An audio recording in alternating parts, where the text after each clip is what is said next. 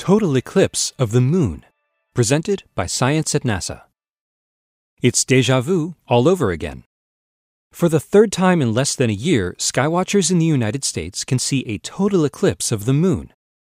The action begins at 3:16 a.m. Pacific Daylight Time on the morning of April 4th, when the edge of the moon first enters the amber core of Earth's shadow.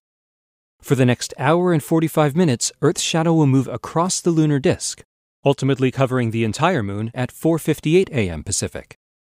East of the Mississippi River, the eclipse will be interrupted by sunrise. People can only see a partial eclipse. West of the Mississippi, people can see the whole thing, including totality. Totality is when the moon is fully inside Earth's shadow.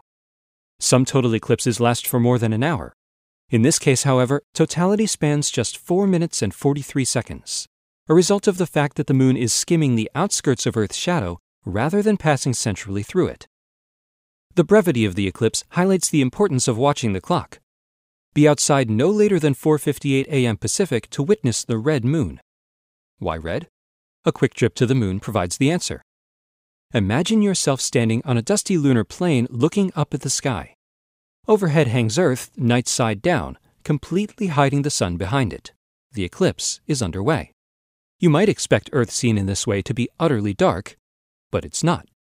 The rim of the planet looks to be on fire. As you scan your eye across Earth's circumference, you're seeing every sunrise and every sunset in the world, all of them, all at once.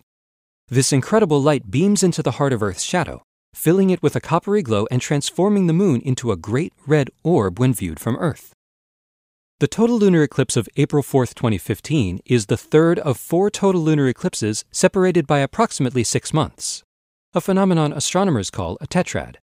Such a closely spaced succession of eclipses is a fairly rare occurrence. The complete list of dates is April 15th, 2014, October 8th, 2014, April 4th, 2015, and September 28th, 2015. Set your alarm before sunrise on April 4th and enjoy the show. For more news about beautiful events in the night sky, visit science.nasa.gov.